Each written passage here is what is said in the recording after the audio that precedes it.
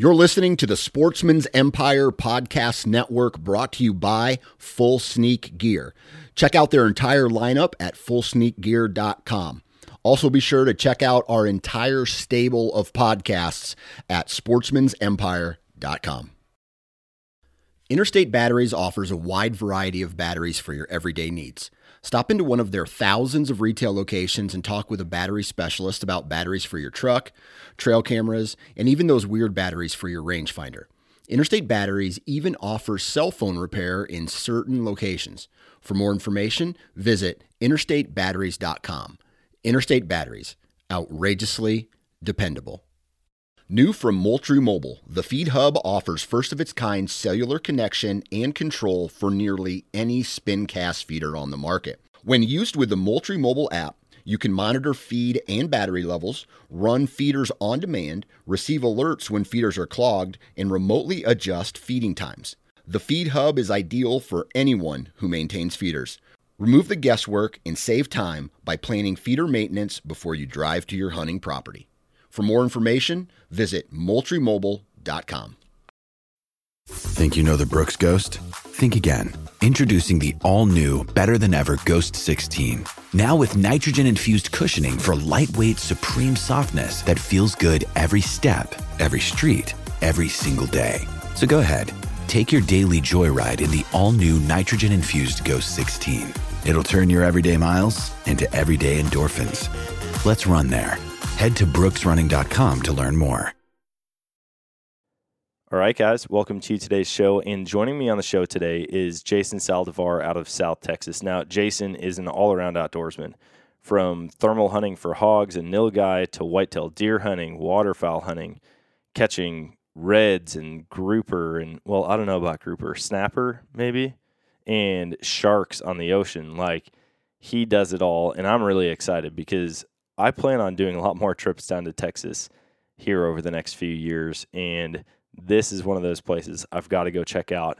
From going from shark fishing to being able to hunt other things within like 15 minutes of each other.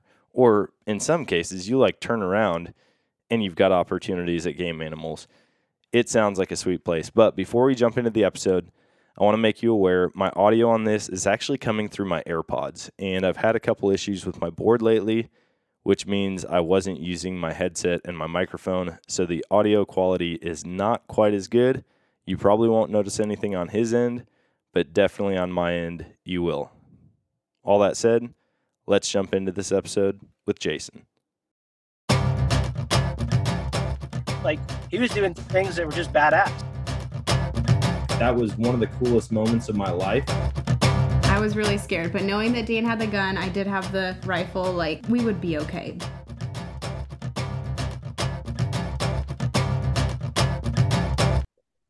All right, guys, welcome to today's show. And joining me on the show today is Jason Saldivar out of Texas. Jason, what's going on, man? What's going on, brother? Nice to be on the show with you. Yeah, thanks for joining me. When you sent over the email answers of like what all you do, what you're most passionate about, and you started talking about nilgai and duck and thermal hog, and I'm like, for some reason lately I've been kind of infatuated with Texas hunting. And you and I both know, you more than I, Texas gets a bad rap for hunting, but it's like land of the free. I mean, you can they really leave it up to you as a landowner or as somebody hunting, like what you want to do, how you want to pursue animals, and they keep it pretty unrestricted. And for the most part, it seems like it's working because it doesn't seem like you guys are running out of animals anytime soon. Exactly. I mean, on contrary, even, with the hogs, how a couple of years ago, they allowed us to, by any means, get rid of hogs. And so that when they say any means, you can literally blow up these hogs if you wanted to. People go put tamarite or whatever it's called, and bait it with a bunch of corn, shoot at it, and just let these hogs just disappear. But in Texas, it's unbelievable the amount of game we have. I think it's just because we have a lot of open land, We have a lot of open land between all these big cities, and these deer are still able to grow and flourish out there. Down here in South Texas, we do have SpaceX that recently moved in, right? And that's at about 15 miles from town. We had a prime. You drive up to this place. It's Boca Chica Village. Okay, drive up to this road, jump on the sand. You drive about a quarter of a mile along the sand. You would literally get off your truck. You walk off to the side. You throw your decoys. Your truck is right behind you. Sit out with your decoys, and within 10 to 15 minutes, you'd have your limit of redheads. I mean, now that space has Jeez. moved in, and you as you mature as a hunter, you start seeing this. As land is developed, as things start coming in. I went out there the last 2 years. I did not see one duck out there. When I would go out there and see over 10,000 ducks, when you see cartoons and you see these bees swarming around and moving, whatnot, that's how the Yeah. ducks look out there sometimes. You don't see that in those areas where the development's coming. But I mean, regardless, we still have a bunch of land that, these animals can just flourish. A few days ago, actually about a week ago, I was hunting with my buddy Joel from Prodigy Fishing. He does land-based shark fishing, catches big old tigers, bull sharks, all kinds of sharks. So we were thermal hunting. When we were out there, we were scanning with thermals. All of a sudden, out of the brush, an ocelot comes out. So I don't know if you know, an Oh ocelot, yeah. only estimated about 60 left in our in Texas, but they're mainly in our area in Brownsville.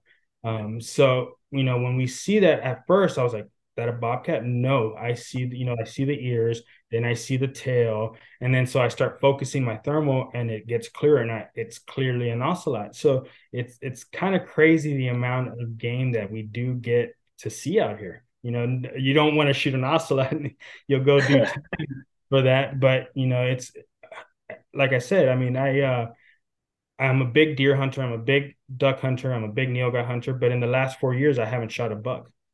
Just because, we try to go after something that's bigger and better, because if not, then where's the chase? Where is the Yeah.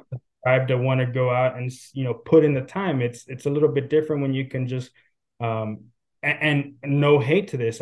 You pay to go sit in a blind, and, the deer's already named, and you shoot them.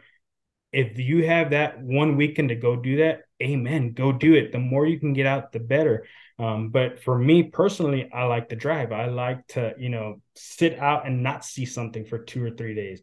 I like to go fishing and get skunked for, 2 or 3 outings, and then come back and then get limits. I mean, that's what makes I believe the outdoors such a pleasure, really, because if Yeah. not, you lose the pleasure in all of that. You lose the fun, you lose the drive, and it just becomes routine. And once the outdoors becomes routine, you start not doing it. It's crazy. My dad, big time hunter, big time angler, but I haven't gotten him to go out in the woods in the last 5 years, because he's just, I've killed so many deer before. I've killed all the hogs before. It's become so much, but it's just like, back then they would shoot, in one sitting. If they could shoot 3 bucks, they'd shoot the 3 bucks. Now Yeah. we go years without shooting a buck. But Texas does provide big time, big time, big time. Yeah. I mean, I talk about that exact thing that you just mentioned, going out and getting skunked, and then you get back out there and you have a limit or you shoot a buck. It adds to it for sure. I mean, I get it. Like, if you can go out there and shoot as many bucks as you want every day that you're out there, like, it's going to get watered down, and you're going to be like, oh man, there's no challenge to it. You're not pushing yourself to be better at anything. It'd be the same thing if I was like, oh, I'm going to go to the gym today, and I'm going to go and walk on the treadmill for 5 minutes on the lowest setting. What's the point of it? You're not pushing yourself at all. And so the nice thing about Texas is it seems like there's unending opportunities to push yourself. You've got the ranches that you can go out and hunt. You've got public land that you can go out and hunt. You've got, I don't even know what the count of species is in that state that you can go and pursue. Obviously, on private land, the species are unending. But like the actual wild populations there, you Yeah, guys have to be up there for the most in the country. I don't know what the exact number is, but I mean I can go off and name a bunch of them. I mean it's crazy how we have a bay system, about 10 miles from our hometown. So in that bay system, it's public land, so you're allowed to hunt ducks for free. You're allowed to hunt nilgai for free. Just got to know how to do it. Yeah. So there's Texas is one of the places too that you can actually drive a truck on the sand, right? Along the shoreline. So you're able to drive out to the jetties. You're able to drive out to the shore and cast lines. We do shark fishing. We do, bird hunting. We do nilgai hunting, whitetail, hog hunting. It's really whatever you want. You can find it in Texas. We don't have any elk. We don't have any bear. Every once in a while, a mountain lion will get killed, but we really don't, see mountain lions. We have a bunch of bobcats, but it's mainly, hogs, deer, all the birds you can think of, all the ducks you can think of, all the geese. Well, no Canadian geese, but all kinds of geese, and it truly is a paradise. What really makes it a paradise, though, is that all those species that I talked about, I mean, all those, from bird to big game to small game, you can find them in the same ranch. You don't have to. These ranches back up into the bay, so you can literally duck hunt the salt water for redheads, pintails, widgeon. Then in the afternoon, sit out literally within 100 yards, sit out and see a nilgai or see a deer or shoot one. I mean, it really is depending on what kind of access you have to land out here, but it's really unbelievable the amount of land and game that we're allowed to hunt. South Texas is also one of the destinations for white wing hunting, right? So, you plant sunflowers. We offer a free dove hunt to the public opening weekend. We get a bunch of sponsors. They donate food, they donate prizes. And so we basically you're allowed to start hunting at noon and it stops at sunset. So we get Okay. before then. It's a big old party, basically. You know what I mean? It's big old Texas party. Drinks everywhere, guns everywhere, birds everywhere, dogs everywhere. But it's a really, really good time.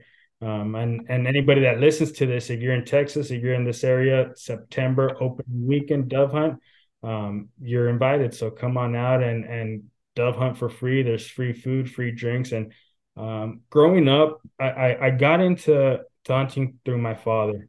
Then I moved to San Antonio to go to school. When I was in San Antonio, it was I had nowhere to hunt anymore, just because our deer lease was in Raymondville, which was a 4-hour drive. Couldn't afford to be driving every weekend with gas and whatnot. So I started actually bird hunting. When I was 5 years old, it was deer hunting till I was about 18 years old. That's when I started actually, shooting a shotgun and getting into bird hunting and duck hunting. So me and my roommates would find these public land. Here in Texas, you pay $56 for public land book, and that public land book will give you everywhere in Texas that's public that you can go hunt, and it'll tell you, okay, so this property you're allowed to hunt rabbits with shotguns, and then this property you're allowed to shoot deer antlerless or antlers, let's say with bow only, and they give you all these permission. I mean, all these ranches, and it only costs you $56. So when you say, oh, no place to hunt or it's too expensive to hunt, well, I mean, if you want to be and shoot big old game, yeah, it's expensive. But if you want to get started, you buy that public land access, $56. You go out and get yourself a little 22 and start with cottontail rabbits. You find them anywhere. You know what I mean? You find them anywhere, and that gets you, okay, well, let's, you shoot, you take a kid, or you learn yourself. You shoot a rabbit, you learn how to skin it, you learn how to gut it, you learn how to cook it. I mean, and then you realize, well, I did that from the very start. I harvested the animal, I cleaned it, I took care of it.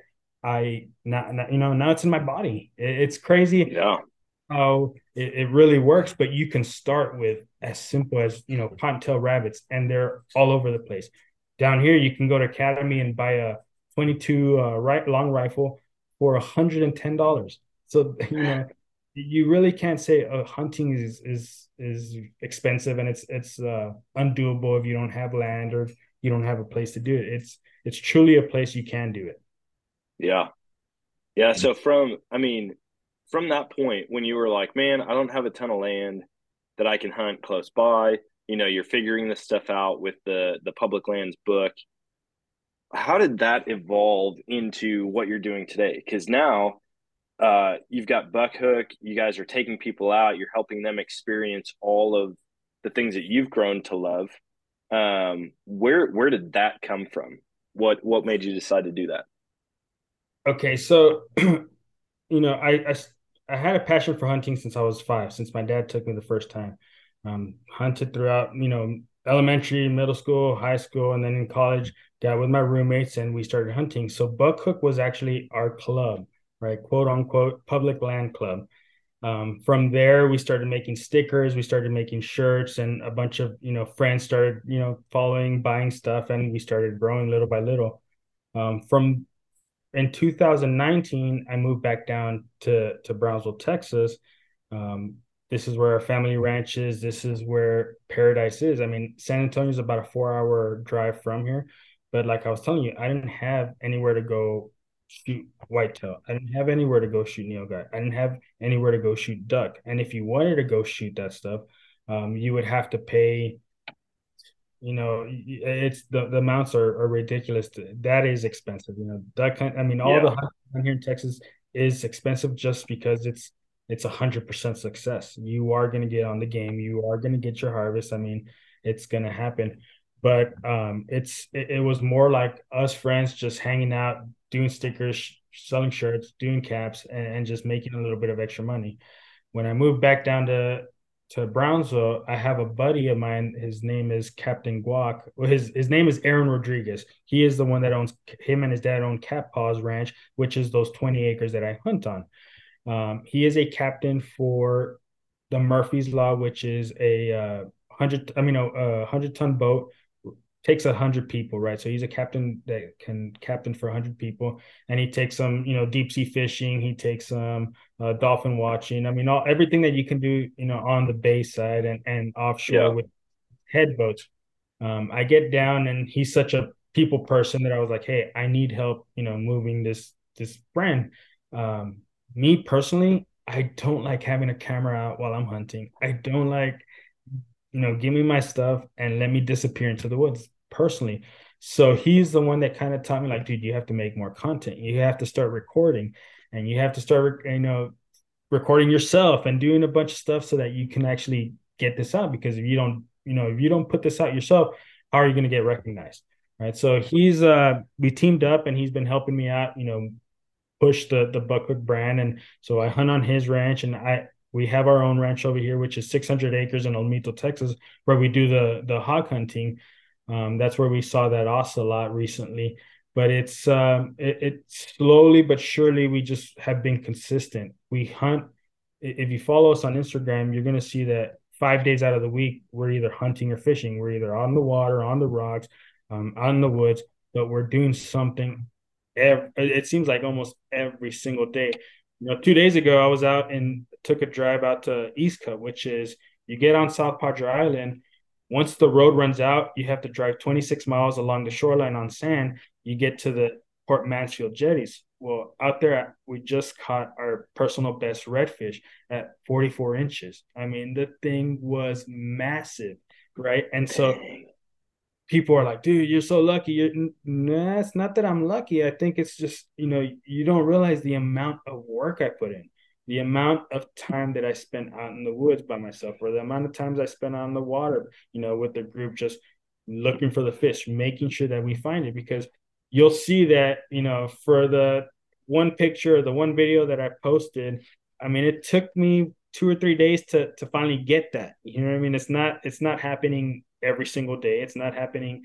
I'm not killing nilgai every single day. I'm not killing ducks every single day. Sometimes we do have those slow days, but it's just, we keep working, and we try to find consistency. But from there, I mean, the merch, I moved back down to Brownsville, started doing more merch, and had the opportunity to start doing hog hunts, the thermal hog hunts, just because we would go out there and we were using those green lights before. We would go out there with my buddies, just drive around really just to waste time. And we started running into a bunch of hogs out on the property. And then from there, we're like, let's buy a thermal. We invested in the thermal. And once we got the thermal, it was unbelievable. You won't see a hog during the day out there. You turn on the thermal at night and you're going to see groups of 30, 40, 50. It's crazy. You don't understand it because there's houses not even 200 yards, a full new developed neighborhood 200 yards from those 600 acres that we hunt. And you think like, how the hell are they not being pushed back out or pushed out? But all that area has gone nocturnal that you just don't see anything in the day, but at night there is a bunch of hogs. Jeez, it's so wild to think that pigs, as destructive as they are, as close to civilization as they're living, can just disappear like that. And I try to tell people when I go hog hunting, especially when we're just like on foot, daytime hog hunting, because I went and did that this year down in Georgia. I did it last year on some public land in Texas. And everyone's like, man, you'd think you'd see them right there. Like we're walking through the woods. If there's a pig in here, we're going to see it. Right. I'm like, you don't understand. I mean, we used to raise pigs, and these things would be 300-400 pounds in a 5-acre enclosure, and almost all the ground vegetation's wiped out because they eat everything. And I'm like, sometimes you go out there and you still can't find them, and they're in there. And there were a couple times where I was like, man, I got to walk the perimeter and make sure the fence didn't come down because I couldn't see them. And they would just like dig out a little wallow, and they'd all just be, just below ground level to where you can't see them when you're looking through the woods. Yeah. And I mean, you can, at least with us at night when we're stalking them or we're trying to find them, you'll down here we call them senderos, which are the roads between all these brush lines. You'll be driving down this little road and we're scanning, and you'll see them just about 5 yards in the brush line, bedded down, not spooked with the truck, not moving. I mean, not that they're not spooked, but they'll completely stay still and not move until you either shoot at them or till you drive off. And you, Yeah. I mean, they've gotten pretty smart, and it's because of all the development that's going around in this area. I mean, we sold it was 210 acres in 2 years. In 210 acres, about 40 houses went up in those acreage, and it's like in 2 years. So Jeez. the development is ridiculous in our area, and it's just because we have SpaceX. Everybody wants to move down here. I mean, about 4 years ago, an acre was costing you about 7,000. Right now, that same acre is costing you close to 20. For this is farmland. This is ranch land. This is not your neighborhoods. I mean, this is something for you to go out and actually have some kind of hunting land, which is for us, that's extremely expensive. I mean, extremely expensive to what it was, because when you could buy 20 acres or even 50 acres at $7,000 an acre. That's pretty good. Now jumping to 15, 20, that's more than double in less than 3 years. But it's just because SpaceX has come into our area and has started having a bunch of people move in. It's crazy. Dang. Yeah, that'd be rough. I mean, I know we've seen that here in the Midwest also. Land prices have gone through the roof, and it's not because of a big business specifically moved in, but I think a lot of the coasts, like West Coast, East Coast, they're all pushing inland, and I feel like that Nashville, Atlanta, like that whole line all the way down the country, they got a bunch of people from the East Coast. They're selling their land or their property for cash. And then they're like, oh, I can move to the Midwest and buy something huge compared to where I lived. And it's just like everybody just keeps moving and moving and moving closer to the center of the country. And that's where, in talking with my wife this year, I was like, we have to get land. They're not making any more land. No. And they're developing like crazy around here. And so, yeah, I mean, it's interesting to see, But also I look at it and I'm like, man, it's heartbreaking because you see these people that live out in the country, or at one point they did, and now they've got a 200 home subdivision butting up against their land. And I'm like, can you imagine growing up here and then all of a sudden now you're part of the city? Not by choice, it's because it moved to you. And I think here in the next, depending on how the economy goes, depending on how real estate goes, if they're going to continue building. I know right now it's kind of slowing down a little bit in some places, but it's going to be interesting to see how many people like us, outdoorsmen, are fighting over the same property, to get access to it if it's private, or just the hunting pressure side of it if it's public. It's going to be interesting here in the next decade. All right, guys, I'm excited to introduce the new age of accessing private property for hunting and fishing with Infinite Outdoors. I joined the Infinite Outdoors crew on a duck hunt in Colorado this fall, and the experience was unmatched. We were able to book the property right on their app, get directions to the blind, and had the whole place to ourselves, all for a super reasonable price. Infinite Outdoors has developed a unique way to combine conservation, technology, and private land access all through their US-built app and website. By working closely with landowners and on-staff biologists, they aim to bring you the best parts of accessing private land at the touch of a finger. They provide adventures for big game, turkeys, waterfowl, fly fishing, upland birds, small game, predators, and more. As yearly leases get more expensive and secluded public land gets harder to find, I believe this is the way of the future. To check it out for yourself, download the Infinite Outdoors app or visit infiniteoutdoorsusa.com and use code Nomadic15 for 15% off your annual membership of $39.99.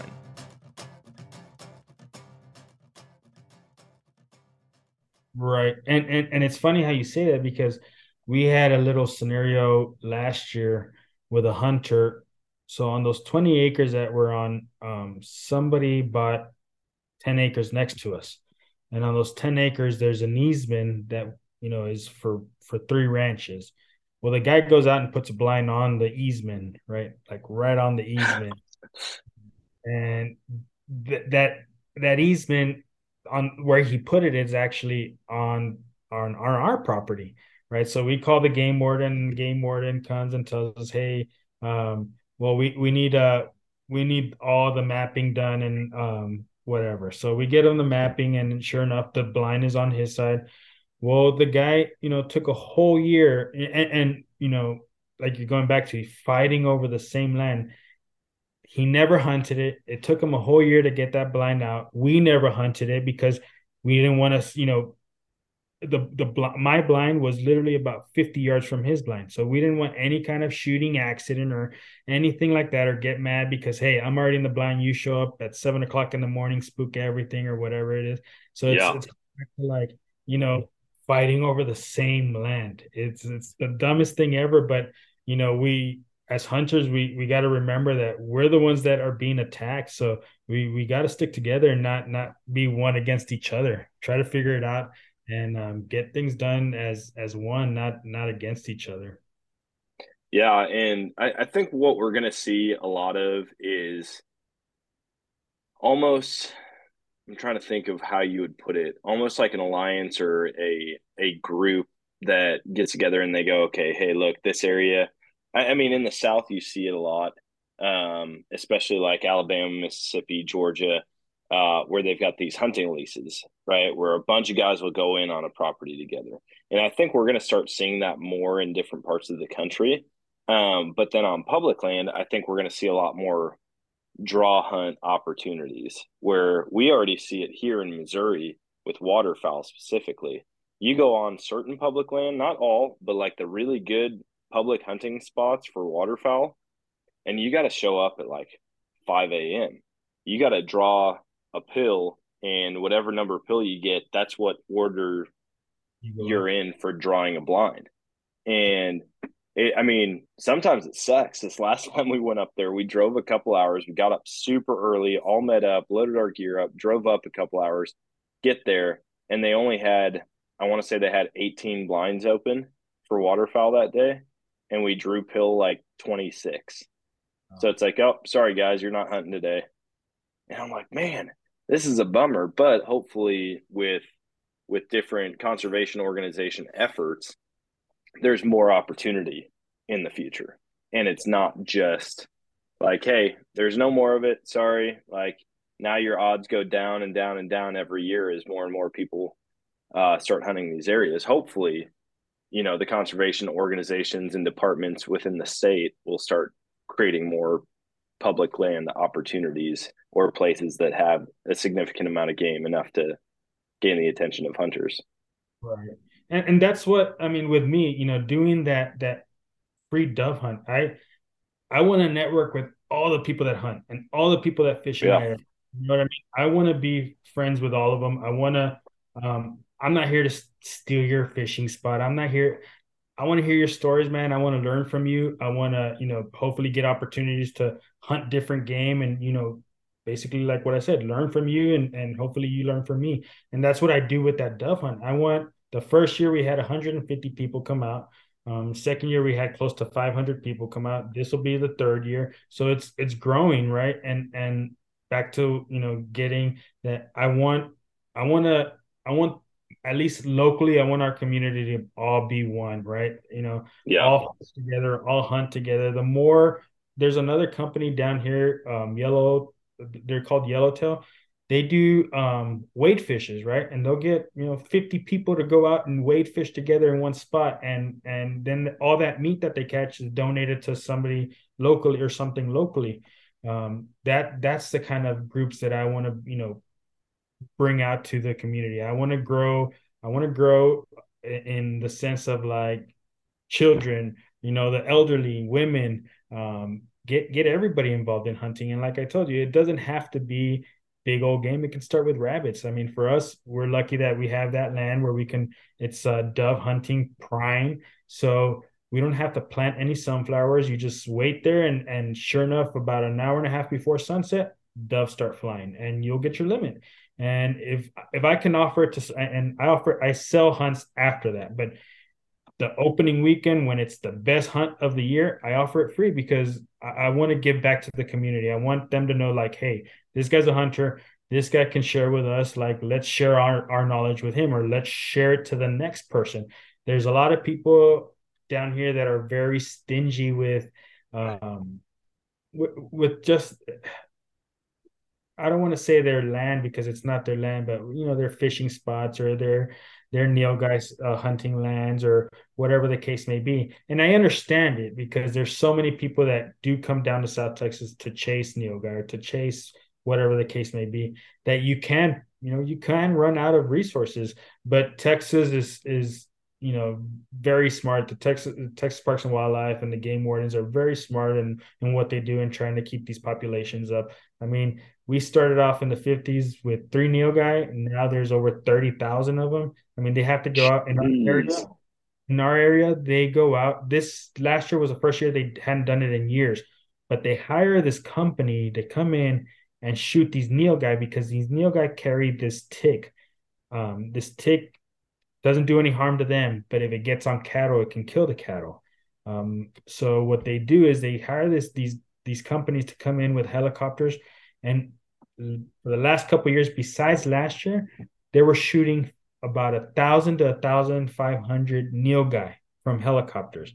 They would go pick up the meat and then they'd ship it off to New York, ship it off to Seattle, and then to these high-end restaurants.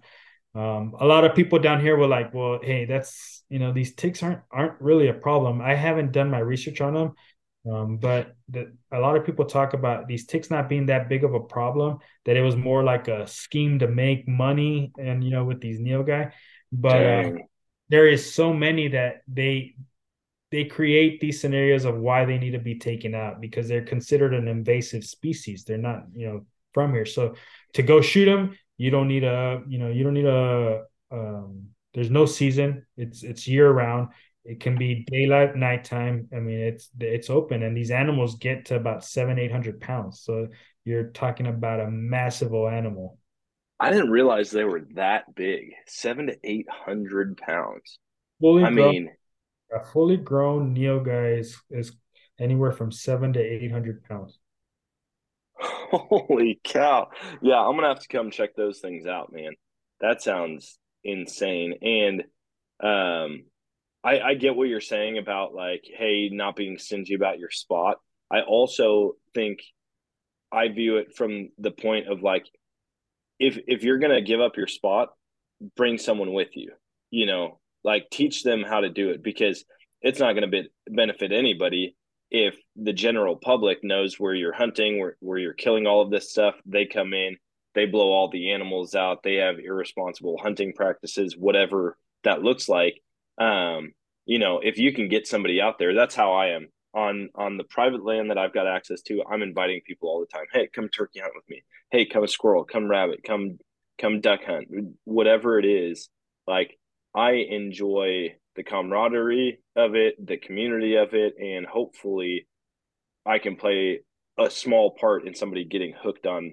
Even if they've hunted their whole lives, they might have been a white-tailed deer hunter their whole life, but if they come out and they're like, dude, squirrel hunting is a ton of fun, I'm going to start doing this. Well, hey, that's more investment into hunting as a whole, and eventually that money makes its way to conservation.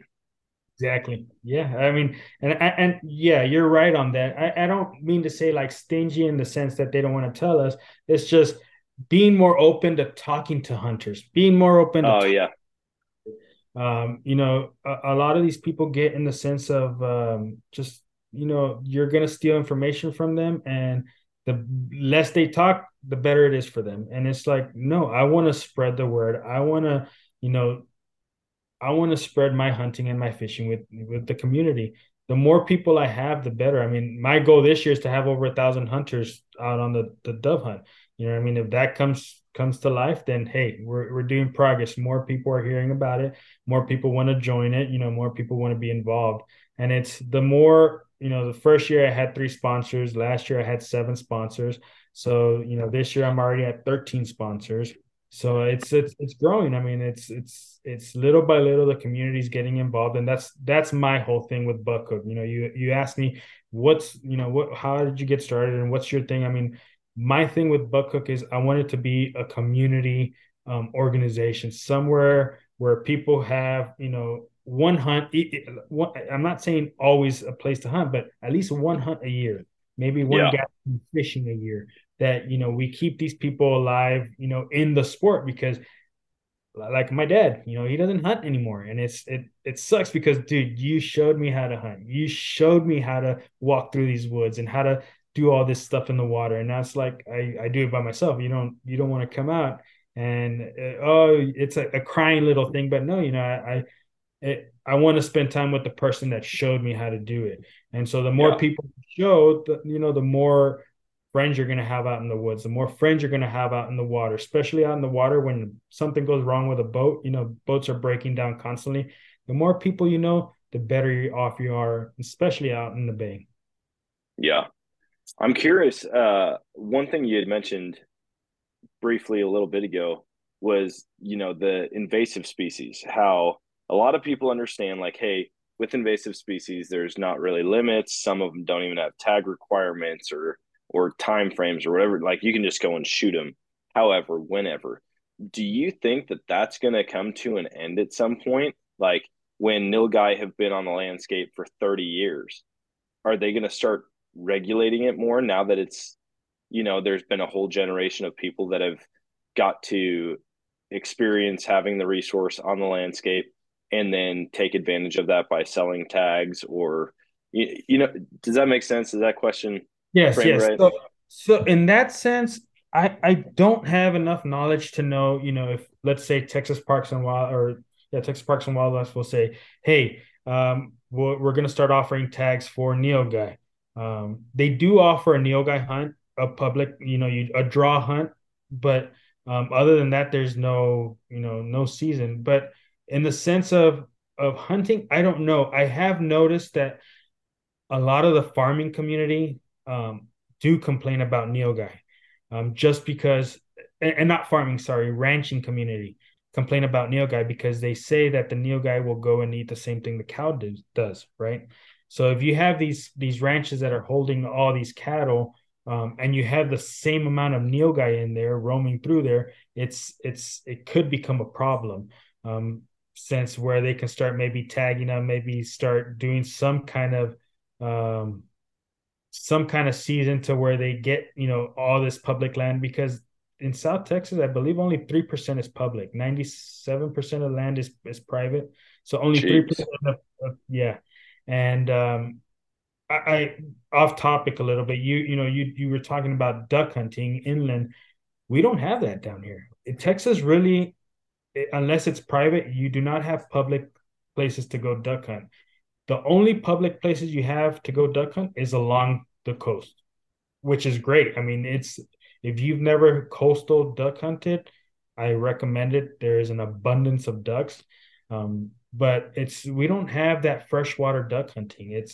And if you do, it's like I said, it's on public land, because there's not going to be anywhere where you can go out and it's first one to the hole gets the spot. No, you don't have anything like that in Texas, but you do have the coast, where in the coast you go find any little island, spoil bank with mangroves on it. You hide in those mangroves, throw out 24 decoys, and you're going to get your limit. You're going to get on them. But those, going back to the nilgai, I don't know. I mean, I could see there becoming some kind of season and some kind of program to maybe expand them throughout Texas, but I don't know if they do survive. When we had that freeze 2 years ago, we had a bunch of them die. But they do not do well with cold at all, at all, at all. So that's why they tend to stay from Corpus down. It's rare to see them, anywhere above Corpus Christi. Yeah, that's one thing that you see with invasives or non-natives. Like, it has to be the right environment for them, unless they're just a hardy animal. Like pigs, obviously, they can survive in just about anything. I mean, they're some of the most prolific animals out there. But with nilgai, I guess I didn't think about that. When you guys do have the severe winter weather down there, that's got to be very brutal on them. Walk me through, though, what nilgai, I mean, like, what do you do as far as nilgai hunting goes? Because obviously a 700 to 800 pound animal, that's a big animal.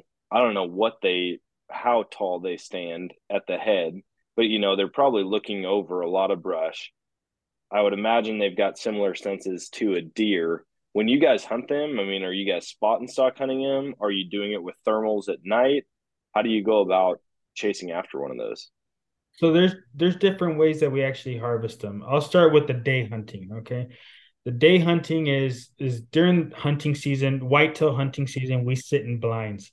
Our sits are from about 5 in the morning to 9 in the morning, and then we'll go back out in the afternoon from about 2 or 3 till it gets dark.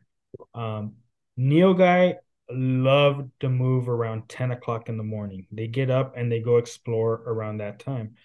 So if you're sitting in the blind and you want to sit out a little bit longer, chances are that if you're gonna see a nilgai, I'm not saying you are, but if you were to see a nilgai, the best chances to see them moving around is during the day and around 10 o'clock in the morning. Okay. So you'll sit out there, they come out, they don't eat anything that we might throw out. They only eat hay, they eat leaves from from the trees. They don't eat anything that really humans touch. They're very, very smart animals. But you'll see them cross the road, and you just you'll yell, try to get them to stop, and get your rifle out and get a shot off. I mean, that's the only really way to hunt them in our area. You can spot and stalk, but our area is very wooded, so it's not open fields like the King Ranch has and things like that.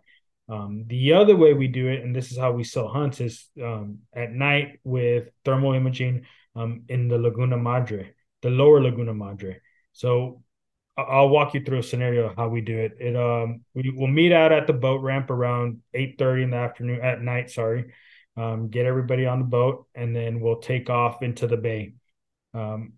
We'll go along the shoreline where I was talking about these canals and these spoil banks that they did so to get water back into these ranches back in the 50s. So you get on Onyx and you're looking at where you are within the map, and you're trying to see if you're scanning out to the wall, I mean out to the land while you're on the water on the boat, and you're looking at your phone at the same time, seeing, okay, what I see over there, is it on public or is it on private land? So before anything, you got to make sure that that animal is on public land, right? The whole time that we're scanning, we're on public land, because as long as you are on water, as long as there is a splash of water, you are on public land. And actually, they consider it the high tide line. So if the water goes up, 50 yards up, high tide, but while we're scanning, the water came down 50 yards off the shoreline, that's still considered public land. So we're scanning.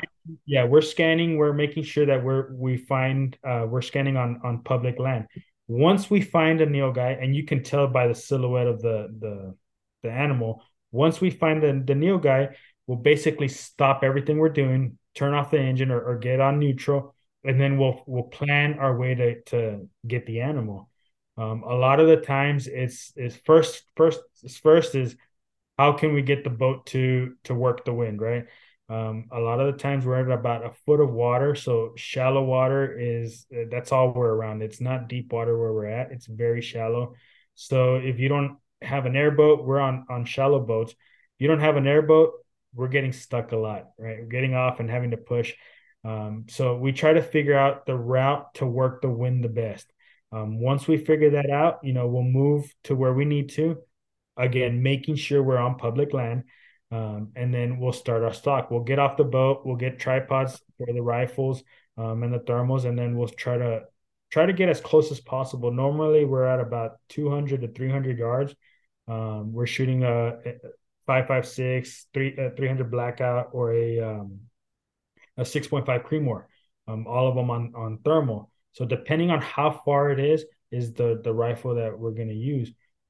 So we'll just work the wind. We'll work our way in, and once we basically wait till the last second to take the shot.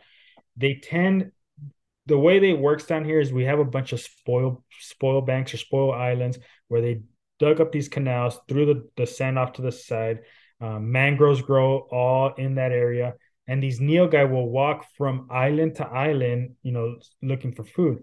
But what they do is they bed down, or they'll walk, along the mangrove, the brush line, and then they'll have a bay system off to one side. So anything that, bounce wave, sound waves that bounce off the bay, they hear that, they'll get up, and then they'll walk into the mangroves, and they basically disappear, right? So as soon as, once we spot one, we start working our way to him. As soon as we see that he starts making movement to get up, it's like, okay, set the tripod, put the rifle on it. Okay, as soon as you get up, take your shot. You need to take another shot, and you keep shooting until you drop them, because these animals are extremely tough, extremely, extremely tough.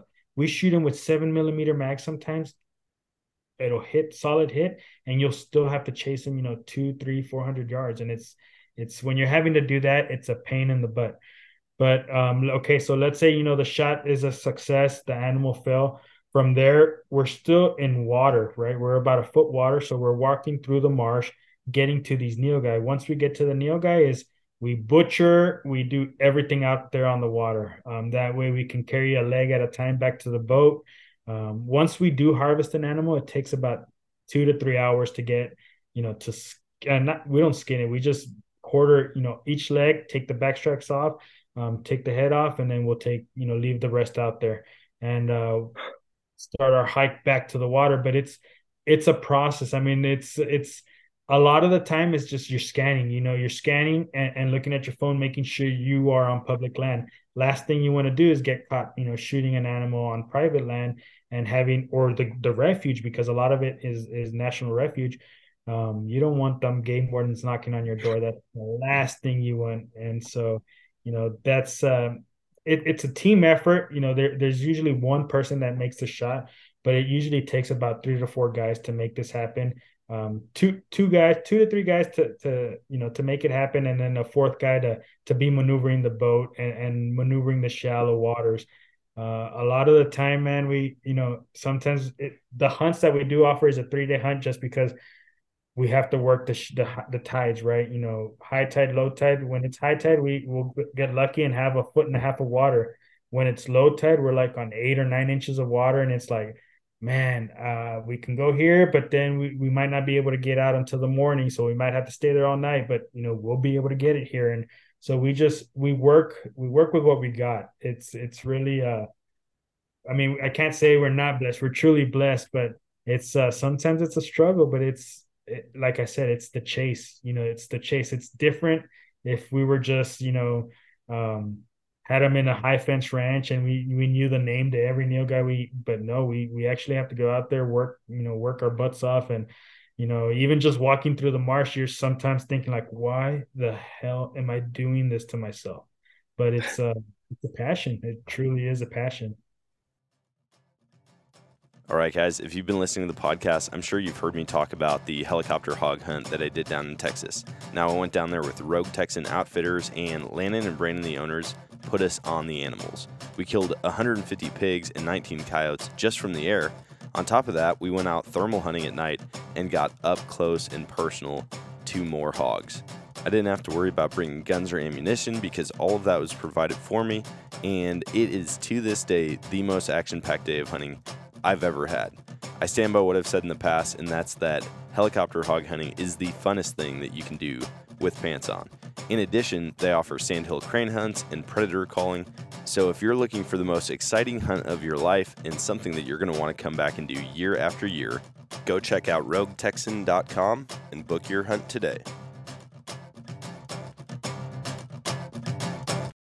So, I mean, this all is crazy to me. The idea of, boating in, shooting animals as they're trying to get from one island to another and having to process everything out in a foot of water, like that's all pretty wild to me. But are these like when you're out there with your thermal imaging stuff, what is the terrain like? Is it tall brush to where you're having a hard time spotting them? Or if they're out there, you're seeing them plain as day. And then also, are they solitary animals or are you seeing them in like groups of two, three, half a dozen?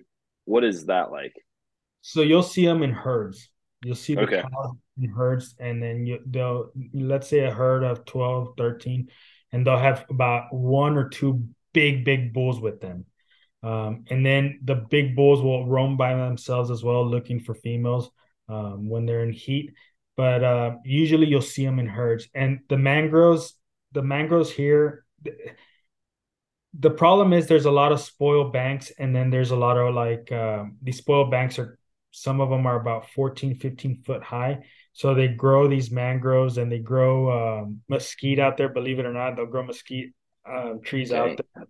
And it's just from the birds going out and pooping the seeds out there, and they just, just eventually have trees. But the mangroves are pretty tall, and then just the way when you're looking at the terrain, let's say you're looking behind you is all open bay, right? In front of you, you're looking at islands, maybe 100-acre islands, 400-acre islands, and then further back is the mainland. So all those little islands are just spoil banks of the intercoastal, all the dirt, I mean all the sand and mud and everything that they took off from the intercoastal, they go throw it on there. But the animals go out and live out there. It's ridiculous to see some of the whitetail that's out there. We've tried hunting the whitetail out there on the public land. It's just those are extremely hard because during the day you cannot get close, not to nilgai, not to whitetail. The only way you can get close to them is at night, and it's nilgai, and just because it's legal to shoot. If other than that, you would have no success out there during the day. Jeez. I, man, just the different types of hunts that you have for the same species blows my mind. On top of that, you're hunting multiple exotics, so there's no season. You can do this year round. And then you're hunting the native species, which have their seasons, which, are a lot more locked down. Out of all of this, like, what is your favorite? Maybe why don't we do it two ways? What is your favorite to hunt and what is your favorite to guide? Okay, so my favorite hunt is duck hunting. Definitely duck hunting. I like the process of, waking up at 3, 4 in the morning, getting the boat ready, getting the decoys ready, going out to the dock. Everybody on the dock putting on their waders, getting all the camo on, and then heading out on the boat. I love being on the bay, man. I love hunting and I love fishing, but if I love hunting more than I love fishing, but I like being in the water more than I like being in the woods, if that makes Yeah. sense. So with nilga hunting and with duck hunting, where we fish is where we doing our nilga hunts. Where we fish is where, we do our not duck hunting. So we do cast and blast as well. The same blind we duck hunt is the same blind we can sit and catch redfish or trout or sheephead or flounder. It's unbelievable. I mean, you got to come out here one time with us, man. Dude, I have to, man. Even It's just on looking us. at the It's on us. Come out and enjoy. We can get you on a Neo guy and do some hog hunting and then do some fishing. Some saltwater fishing is definitely is an adventure as well. Hey, I was looking right before we hopped on the call. I've been looking over the past several days at the website and even looking at like that shark fishing, that land-based shark fishing. I can't believe how big a sharks. I've seen a guy catch a couple sharks like down in Florida. Me and my kids and my wife, we were at the beach, and this guy caught like a black tip shark. I think that's what they're called. Yeah, I'm yeah. not I don't know a lot about saltwater fishing, period. But he caught a couple and they were like 3 or 4 feet. And I was like, oh my gosh, this is insane.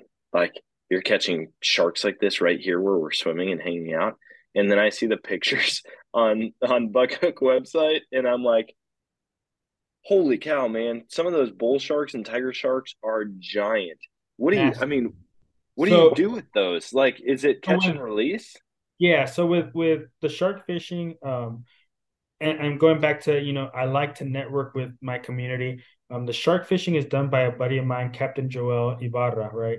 He's a little guy. He's about 5'7", skinny little guy, but catches these monster sharks.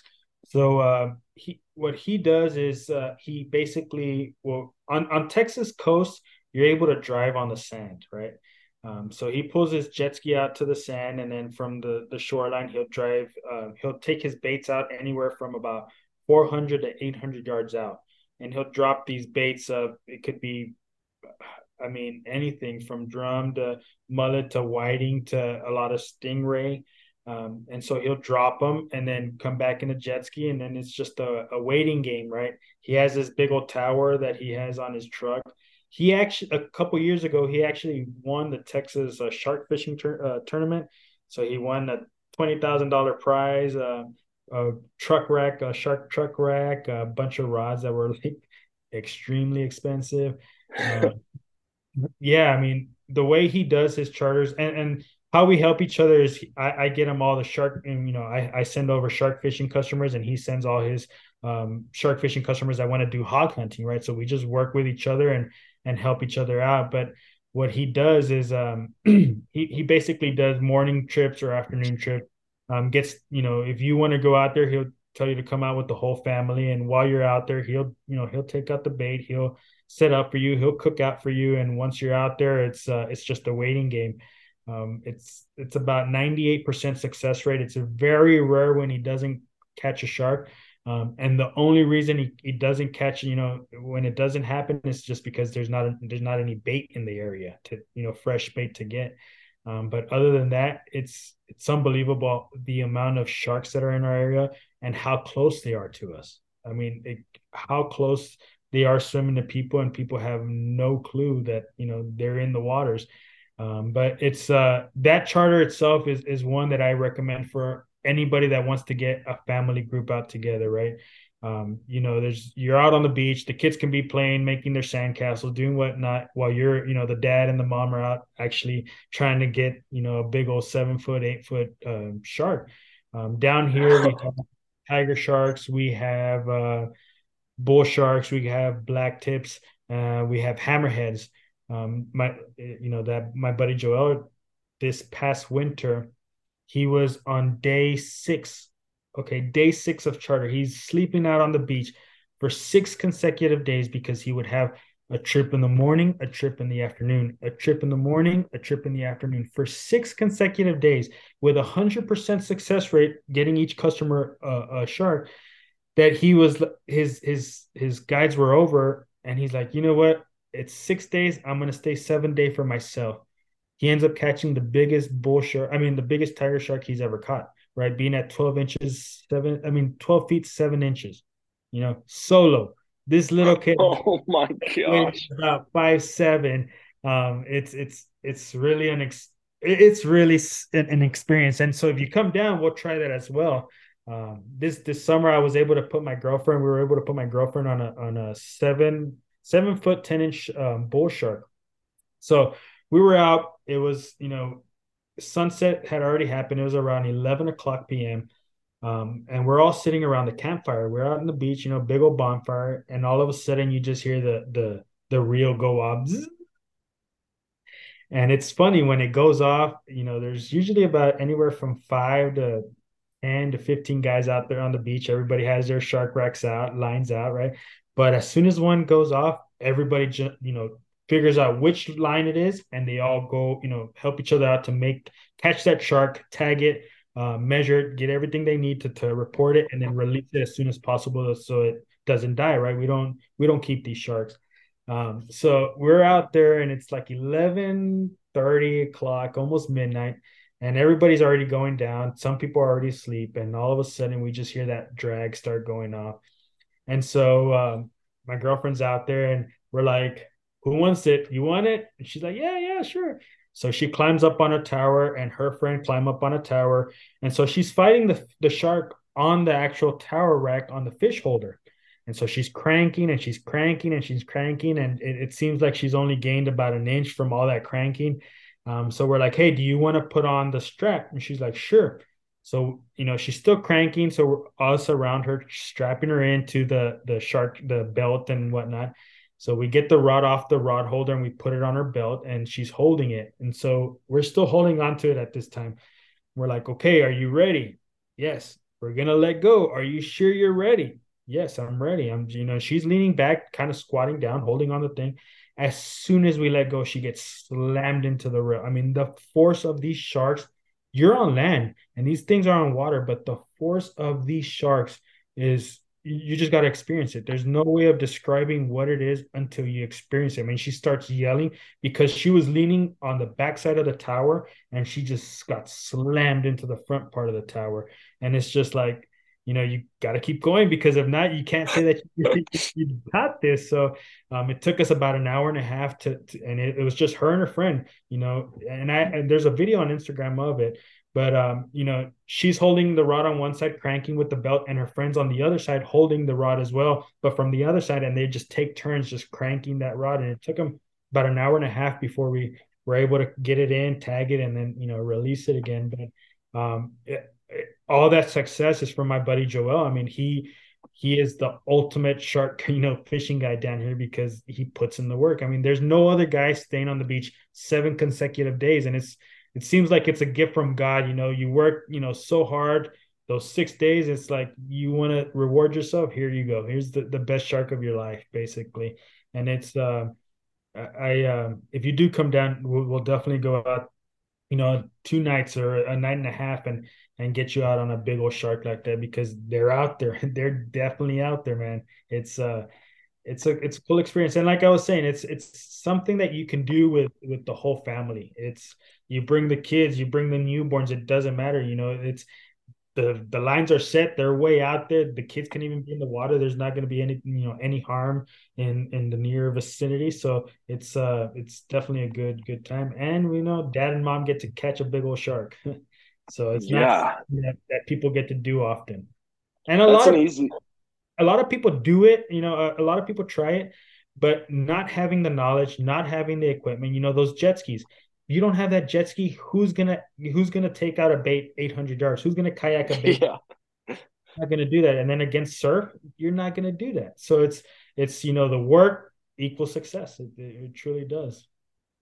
that's an easy sell for me to sell to my wife. Like, hey, babe, we're gonna go down to Texas. We're gonna do some hunting and fishing, but when we're fishing, you get to just hang out on the beach. She's in. She's like, oh, we'll go do that for 2 weeks. I'm fine with it.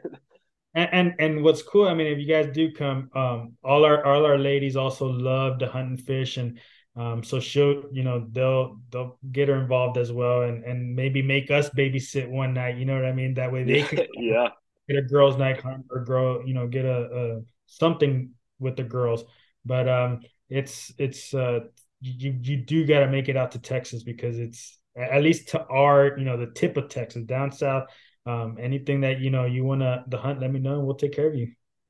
Man, we'll get that set up for sure. After we're done recording, we'll chat off air and get some plans going. But dude, I appreciate you hopping on and chatting with me, and I'm telling you, I'm so pumped. Like every time I go down to Texas, I get more and more hooked on Texas hunting and fishing. And every time I've got a guest on and I just hear, I mean, I feel like with every podcast that I've done, with every conversation I've had about Texas hunting, we've still only scratched the surface of what all you can do down there. And so, yeah, man, I appreciate it. Before we hop off, why don't you share with the listeners? You'd mentioned the Instagram, mentioned the website. Where specifically can they find you? What are those handles and the website? So with Instagram, it's literally just Buckhook, BUCKHOOK. And then we have a website at buckhook.com. Through the website, you can order some caps, order some shirts, order some hoodies.